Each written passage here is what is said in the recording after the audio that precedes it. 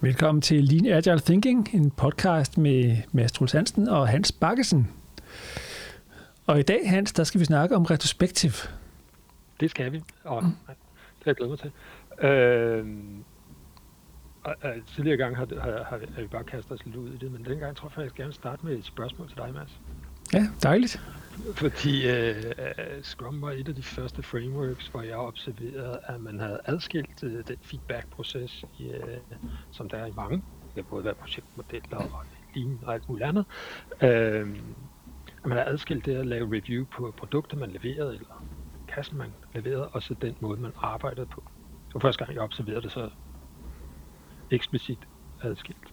Så Mads, hvilke tanker ligger der bag ved at skille det ad? Der ligger jo en del, men hvis vi lige tager noget af det primære, jamen, så er det også for at give noget forskelligt fokus. Så at sige, dels er der jo på review, hvor man kigger på sprintet, på hvad man har lavet review, eller hvad man har lavet, som kommer med ind i reviewet. Og så har man jo også det her eksterne feedback ind i sprintet, som er via review i forhold til at få noget feedback, få noget validering i forhold til det, der bliver gjort, og sige, hvad er egentlig det, der ligger fremadrettet. Og så ligger retrospektiv egentlig som sådan en anden event med primært fokus på, jamen så skal vi gå ind og sige, hvad kan vi lave af forbedringer? Så det er jo den der forbedringsfokus kun for Scrum-teamet. Så hvis vi går ind og kigger på, jamen, hvad er det, der har fungeret? Hvad skal vi gøre anderledes? Hvad kan vi prøve af nye eksperimenter? Og så have fokus, som ligger tættere på forbedringer i forhold til selve teamet. Det er jo ikke, fordi man ikke i review også kan snakke om, hvad der er foregået i løbet af sprintet.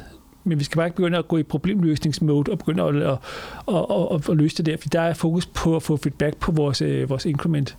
Så jeg tror, en af fordelene ved at have et opdelt, det er, at det også giver noget forskelligt fokus. Og også der er nogle fra et Scrum-perspektiv forskellige målgrupper. Derfor, og nu skal jeg passe på, at jeg ikke bruger al tiden, for nu kan jeg godt høre, nu starter du mig her. Derfor betyder det ikke, at der ikke kan være værdi i at have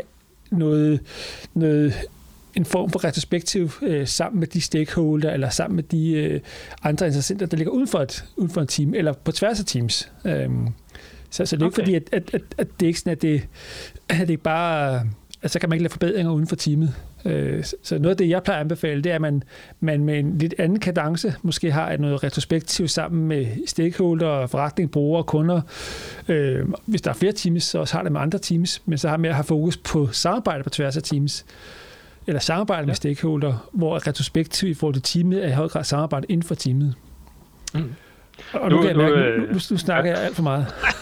Jamen, det er fint nok, så fik du det startet, men hvis jeg lige bliver ved retrospektiv og ikke adskiltet af det, så tror jeg gerne holde fast i en af de ting, som du åbner op for her, netop det at åbne op for retrospektivet.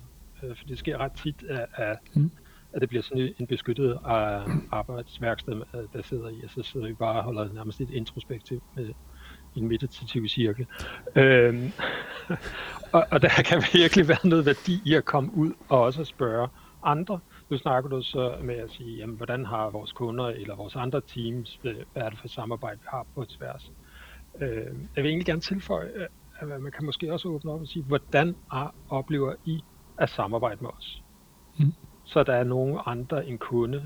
Hvis du nu sidder i en supportorganisation, kan man i stedet for bare at sende et spørgeskema ud, rent faktisk invitere et par udvalgte ind og sige, jamen, hvordan oplever I samarbejdet? Prøv at sætte noget ord på, hvad det er, fordi så får du input ind til at sige, hvad er der for nogle ting, vi skal reflektere over. Hvis vi reflekterer uden det her, så bliver det sådan en selvforstærkende loop om, at vi skal også være bedre til at sætte et nyt felt op i vores spørgeskema næste gang. Eller uden at have den. Så jeg kan godt lide tanken, det er at åbne det op, men selvfølgelig gøre det bevidst. Så nu kommer jeg til at sige at gøre ting bevidst. Jeg har fået et forespørgsel fra rigtig mange Scrum Master om, er det ok at sætte et tema til et retrospektiv, hvis man har opdaget noget? Jeg vil vente om at sige, at hvis man aldrig sætter et tema eller sætter et fokus, men kun lader det opstå i situationen, jamen så er det ofte der, man ikke kommer ned i de virkelig vigtige detaljer, vigtige emner. Så den, der facilitator, om det så er Scrum Master eller andre, der facilitator på et retrospektiv, kan med stor fordel sætte et tema, eller sammen med resten af teamet sætte et tema inden, så det giver noget fokus, og når man kommer til retrospektiv, så starter man ikke bare fra en helt blankt stykke papir. Så det er en af de strategier, som jeg ofte anbefaler, det er at sætte en gang mellem et tema, sætte en gang med et fokus, samle sammen, og så gerne kommunikere det ud og få det aftalt inden. Så det kan gøre retrospektiv så meget bedre. Kig på noget data. Det er jo helt fint. Det er sjovt, så kan vi gå ud og sige det samme ting, for det er stort set det samme, jeg siger. Jeg er så heldig, at jeg også ret tit arbejdet sammen med andre end Scrum Teams, andre konstellationer eller ways of working in Scrum Teams. For eksempel Kanban Teams. De har jo sådan en, at hver gang de oplever noget, der går i stykker, så samles vi om, okay, hvad der går i stykker. Så har vi i den grad et fokus. De falder så i sådan en gang i nogle af film, jamen, det går jo aldrig i stykker. Det går jo okay, og vi limer bare lidt her, så går det fint. Og så tænker jeg, så falder man lidt ind i sådan en permafrost-tilstand. Og det prikker jo så til, altså prøver at forklare dem, at hvis du ikke har et problem, har du et problem. Er der vist en gammel saying omkring. Ja. Så, er det så falder man lidt i, enten så fordi der ikke er årsag til det, eller så falder man i den der god fælde. Ikke? Så er der ingen grund til at gøre noget anderledes, fordi vi er jo gode, eller vi er gode nok.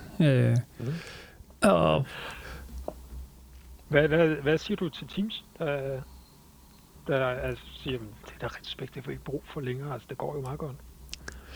Jamen det er så, at jeg har prøvet nogle gange at arbejde med teams, også blevet hentet ind til teams, som er kommet dertil, fordi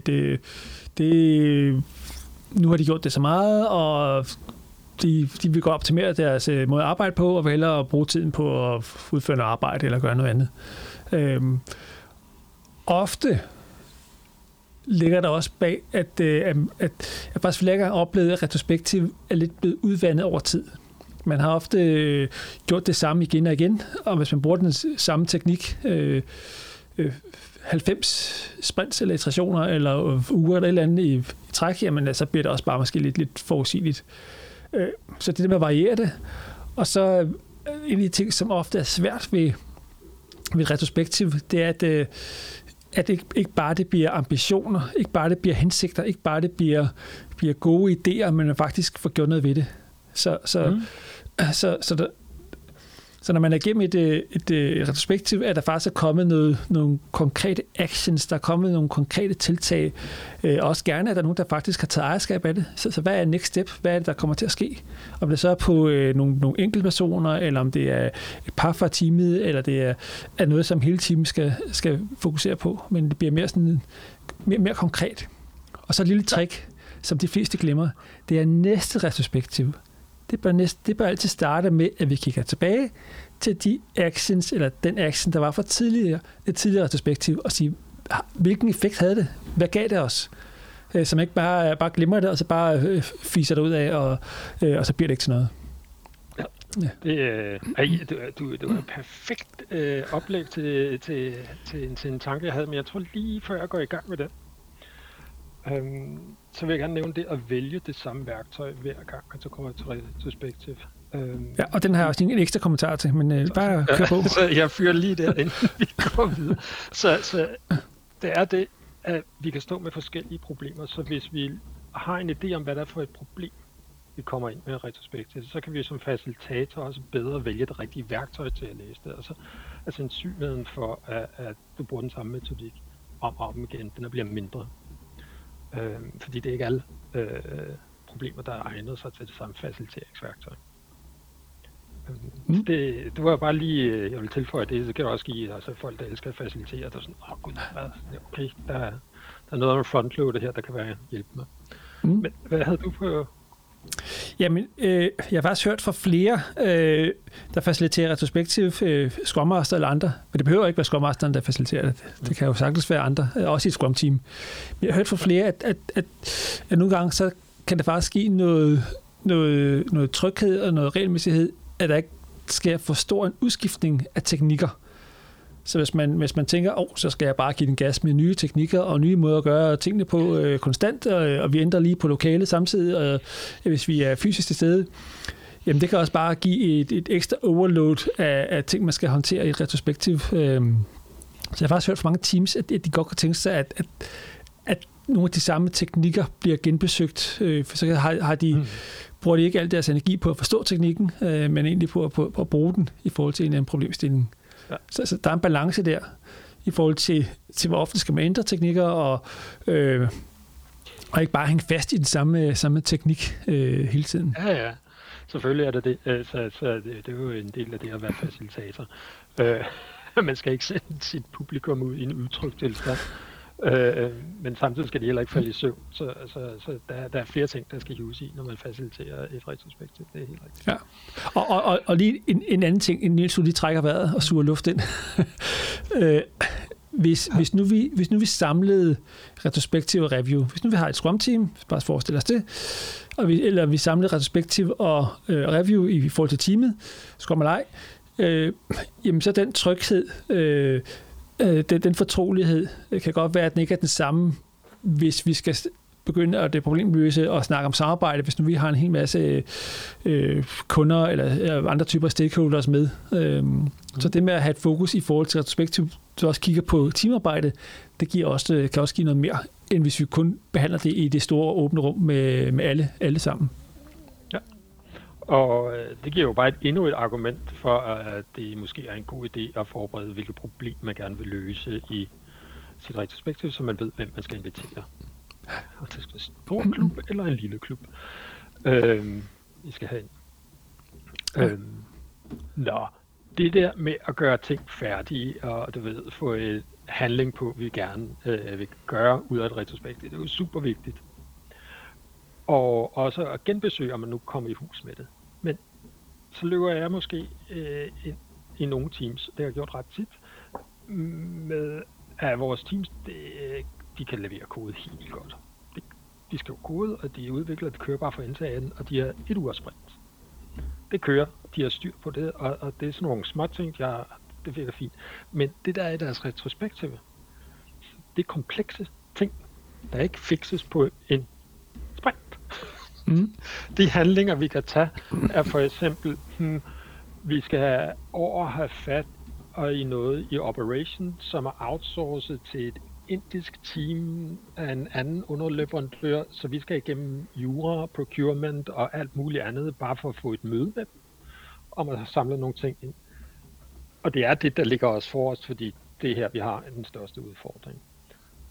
Så det ligger ind imellem noget, og det kan vi ikke nå på et sprint. Så det er et spørgsmål, hvordan gør vi det så? Det har jeg en masse forslag til, hvordan vi skal håndtere. Men nu starter jeg der med at stille dig et spørgsmål, så jeg tror jeg vil fortsætte med, hvordan vil du håndtere sådan en situation? Allerførst vil jeg bruge det princip om, at vores sprintkadence behøver ikke være et, hvor vi det sådan et, alt skal kunne klares inden for et i indeværende sprint. Vi kan godt bryde tingene ned. Sjovt nok, det der med at tage det i mindre bidder. Og så snart der er noget, der er større, som vi skal kunne håndtere, jamen, så har vi en eller anden, måske næsten iterativ, måske en incremental princip, vi egentlig burde tage fat i at sige, men hvis det er noget større, som det godt kan være, hvis der er en stor organisation og mange forskellige lokationer og en hel masse, så kan vi jo bryde ned nogle mindre dele, så vi måske kan begynde at gøre. Så kan det godt være, at vi ikke bare kan gøre det over en uge, men det er jo heller ikke, der er jo ikke nogen regel, der siger, at vi skal gøre det over en uge. Der er jo ikke noget Scrum, der dikterer det. Så det der med at bryde det ned i noget mindre, og så få det gjort over tid, og så se noget fremdrift på det. Og det kan man selvfølgelig også bruge et retrospektiv på at sige, men hvordan er det, vi kommer videre med de ting, som vi er i gang, og hvad er next step i det her? Men der kan jo være et eller andet med, når vi skal ud og have fat i andre, at det tager en hel masse tid. Ja. Og så finde ud af, hvad ligger inden for teamets rammer? Hvad kan vi gøre noget ved? Og hvad ligger uden for vores rammer? Hvad skal vi have hjælp til udefra? Ja. Og så tror jeg vil lade dig fortsætte nu, for så snakker jeg bare hele tiden. Jamen, det er fint. Så kan jeg tage dybe indånding, mens du snakker. Det er jo meget tråd med det, jeg prøver at forklare, at kadencen på ens retrospective items er en anden type arbejde, end det, der ellers ligger i din backlog typisk. Så færdig arbejde kan I definere på en anden måde. Der, som du selv siger, behøver du ikke at følge den samme iteration for at være færdig. Bare det, du kan, hvis vi snakker om Scrum, kan se en inkrementel udvikling imod dit endelige produkt, som kunne være en bedre samarbejdsaftale med din underleverandør eller noget andet. Så længe du kan stable det oven på hinanden, du ved at sige, nu kom vi lidt tættere på, at vi har bare det første møde, bare det at snakke med dem, det hjalp faktisk. Så kan det også være, at der ikke kom sort på hvidt, og jura ikke er skrevet om i kontrakten eller noget andet, men det hjalp. Noget skete der. Så man kan godt bryde det ned. Ja, og så er det proces, så det er jo samarbejde, som gerne skal understøtte det vi nu har af produkt eller service, eller hvad vi har med at gøre. Ja. Så jeg prøver lidt at adskille de to ting. Det ene er, som du siger, proces, og det kan være komplekse størrelser, vi arbejder med, så det kan vi arbejde med på en lidt anden måde. Jeg bruger dog stadig i de her 1-ugers team, så bruger jeg stadig retrospektivt til at genbesøge, hvad lavede vi så på det her i den sidste uge? Og så siger jeg til dem, der er ikke noget i vejen for, at I rent faktisk har et retrospektiv, hvor I bare snakker om, hvad I lavede på det her, men I må faktisk gerne også tage en ny problematik op, som I måske godt kan fikse på en uge, imens det her andet løber sideløbende. Så der er ikke noget, der siger, at I kun må have én ting i gang. I skal bare ikke have så mange, som mister fokus. Ja. Hvad tænker du om det? Kan man have flere ting i gang for et retrospektiv?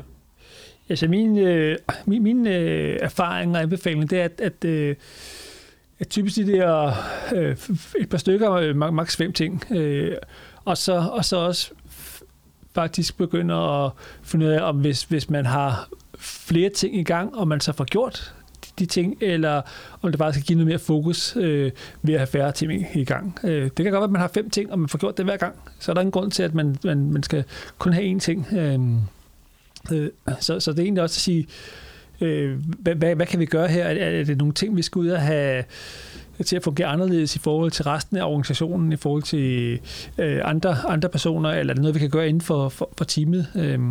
Er det noget med i forhold til vores samarbejde? Er det fordi, vi skal blive bedre til at fortælle, når vi har brug for hjælp? Er der noget i forhold til adfærd? Og så er der faktisk en teknik, som jeg har set være ret kraftfuld i forhold til team. Det er de emner, man snakker om, og hvad man skal gøre, få kategoriseret dem i forhold til, at det er noget, som vi udelukkende selv kan gøre som team, så ligger det på den ene side af stregen, eller er det noget, som vi faktisk skal ud og have fat i andre, som skal hjælpe os med det, så ligger det måske på den anden side af stregen. Hvis vi kun snakker om noget, der ligger uden for teamet, der kan være rigeligt derude, jamen, skal det godt være, at det er nogle af de store ting, lidt de større ting. Nogle gange kan det også være godt at se på, hvad er det så, vi som team har råderet og mandat over, som vi kan gøre 100% selv. Og så få en god balance mellem de to. Ja. Nu kan du nævne ordet adfærd. Det kan, hvis det er inden for vores eget team, så kan vi i hvert fald godt. Jeg har mange gange set, at der bliver taget emner op, og så vi skal bare lave den her handling, så bliver alting grønt på den anden side. Og så laver de handling, og så kan de sætte checkmark ved det, vi lavede det i den her uge, og check. Og så vender jeg altid tilbage, jamen har I set effekten af den handling endnu? Sådan, okay, hvordan vil I måle på den effekt? Det ved vi faktisk ikke. Okay, skal vi så ikke lige genbesøge problematikken? Så nogle gange, det jeg lurer dig ind til at sige, jeg vil spørge, altså, hvordan er det, vi egentlig sætter effektive mål op på et retrospektivt item? Hvis det er i forhold til adfærd, så kan det nogle gange selvfølgelig være svært at sætte et konkret mål. Jeg tror noget af det, som kan være relevant at sige, men når vi har gjort det her, hvad er det så, vi kan gøre, eller hvad er det så, der vil ske, eller hvad er det så, vi har opnået i forhold til teamet, i forhold til andre, i forhold til det, vi arbejder på, i forhold til vores proces, i forhold til vores flow. Og vi så kan sætte tal på det kan nogle gange være relevant, og nogle gange så kan det blive næsten for meget. Så det skal meget i forhold til, hvad er det for en situation, hvad er det, vi går ind og kigger på konkret. Jeg tror, en af de ting, som nu har jeg lige haft Agile Coach uddannelse her i dag, og vi har afsluttet min tidslinje, og det kan faktisk også bruges på et retrospektiv. For hvis nu vi går ind og ser på afslutningen af retrospektiv, og så går jeg og siger, når vi nu de ting, som vi gerne vil forbedre, lad os nu lige forestille os, at vi står næste sprint. Nu har vi forbedret det. Nu har vi gjort de her ting. Hvad er det så, det har givet af ændringer? Hvad er det så, det har gjort for os? Hvad er det så, det har bragt os til som team, hvis det er på teamniveau? Så man får den sløjfe ind. Og der kan man så også begynde at få nogle, om det så er målepunkter eller ændringer. Det kan give noget fokus. Og så kan det selvfølgelig være noget, som kommer helt ned på konkrete tal, hvis vi gerne vil sige, så bliver vi bedre til det her. Man skal bare passe på, at man ikke gamer tallet. Ja, det var faktisk, jeg spurgte dig, fordi jeg gerne ville have ud af talfokusering, eller ja-nej-fokusering. Men man godt kunne få lov til at beskrive, hvordan omgivelserne reagerer, eller hvordan omgivelserne ser ud. Det kan også være en måle-effekt på. Så det ikke bare bliver ja-nej, eller tallet er 3, og derfor er vi vundet. Ja. Jamen Hans, jeg har lige et spørgsmål til dig. Så hvad har du oplevet, hvad vil du forvente, der vil ske med et team, der begynder at stoppe retrospektiv?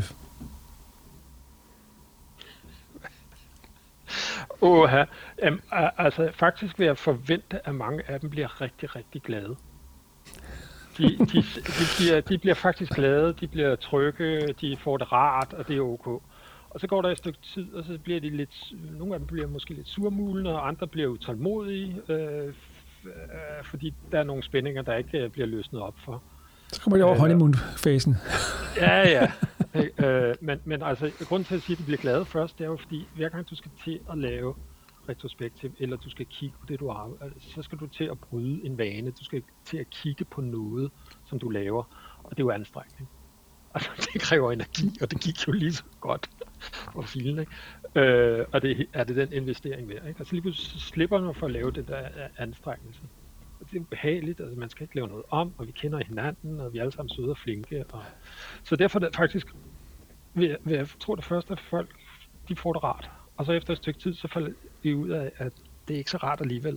Fordi det er jo også det, vi ser, når vi kommer ind, og første gang begynder at lave retrospektiv, så er der noget, der ikke er udtalt på de her hold. Der er konflikter, der er ting, der ikke duer og sådan noget, og det har de bare lært at gå udenom. Og pseudo-arbejde er opstået det ene og det andet hjørne, som de bare har vendet sig til. Så det går så hen og bliver sådan noget udtalt, der ligger over en klump og støver. Så først glade, og så visner man teamet ganske langsomt og dør i et eller andet pseudo-box. Det var måske lidt hårdt sagt, men hvis du ikke holder ting ved lige, så forgår de jo. Ja. Og sådan er det. Ja, det kunne fungere fint og ikke holde retrospektiv, hvis alt var statisk. Der var ikke noget, der ændrede sig, og alt det bare var det samme, og vi skulle gøre præcis det samme, som vi altid havde gjort, og ikke have brug for at ændre os. Så ville det fungere, men der er jo behov for, at vi også følger med de forandringer, som både foregår hos os selv og hos andre og alle andre steder. Jeg tror, det er termodynamikkens anden lov, eller sådan noget, der siger, at alting bliver til rod, så sidst, hvis man ikke gør noget. Ikke? Ja. Så det er helt naturligt. Det sker både i universer og i teams. Så jeg er klart anbefaling at fortsætte med sin retrospektiv. Find de rigtige kadencer. Sørg for altid at få noget færdigt til næste gang. Lav review af det, I lavede i sidste retrospektiv, og se om det gik. Få læringer ind omkring det. Og så bliv ved. Lær at elske at lave retrospektiver. Ja. Det var faktisk 5 anbefalinger, du kom med der. ved ikke, om du var klar over det, men jeg tror, det var 5. Ja, man kan sige, det arbejde agilt er jo en stor læringscycle, både i forhold til at blive bedre til at finde ud af, hvad vi skal gøre, og få noget validering af det, men i høj grad også i forhold til, hvordan vi gør det, i forhold til det procesmæssige, i forhold til samarbejdsmæssige, og gå ind og inspicere den del, og gå ind og forbedre den del. Det er jo sådan helt grundlæggende mindset, egentlig at have, og vigtigt at have med. Ja, og få fleksibilitet tilbage i organisationen og i teamet til at fortsætte.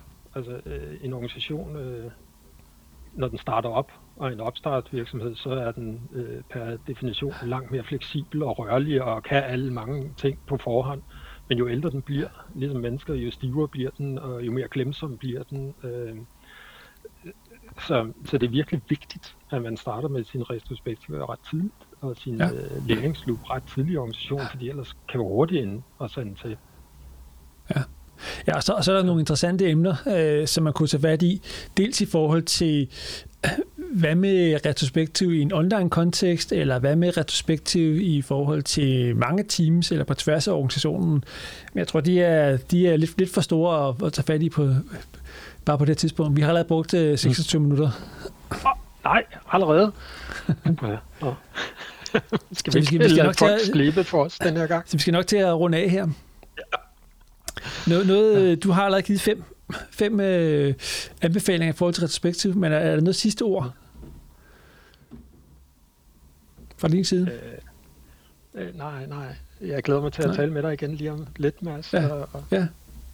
Jamen, så vil jeg sige, hvis I ikke har retrospektiv, eller hvis I kører retrospektiv på samme måde, så overvej, hvordan I kan forbedre det. Så også lave et retrospektiv på jeres retrospektiv, måske. For det skal også forbedres en gang imellem. Ja. Så med de ord, så håber jeg, at det har givet noget værdi, og så ses vi på et andet tidspunkt. Så tak for nu.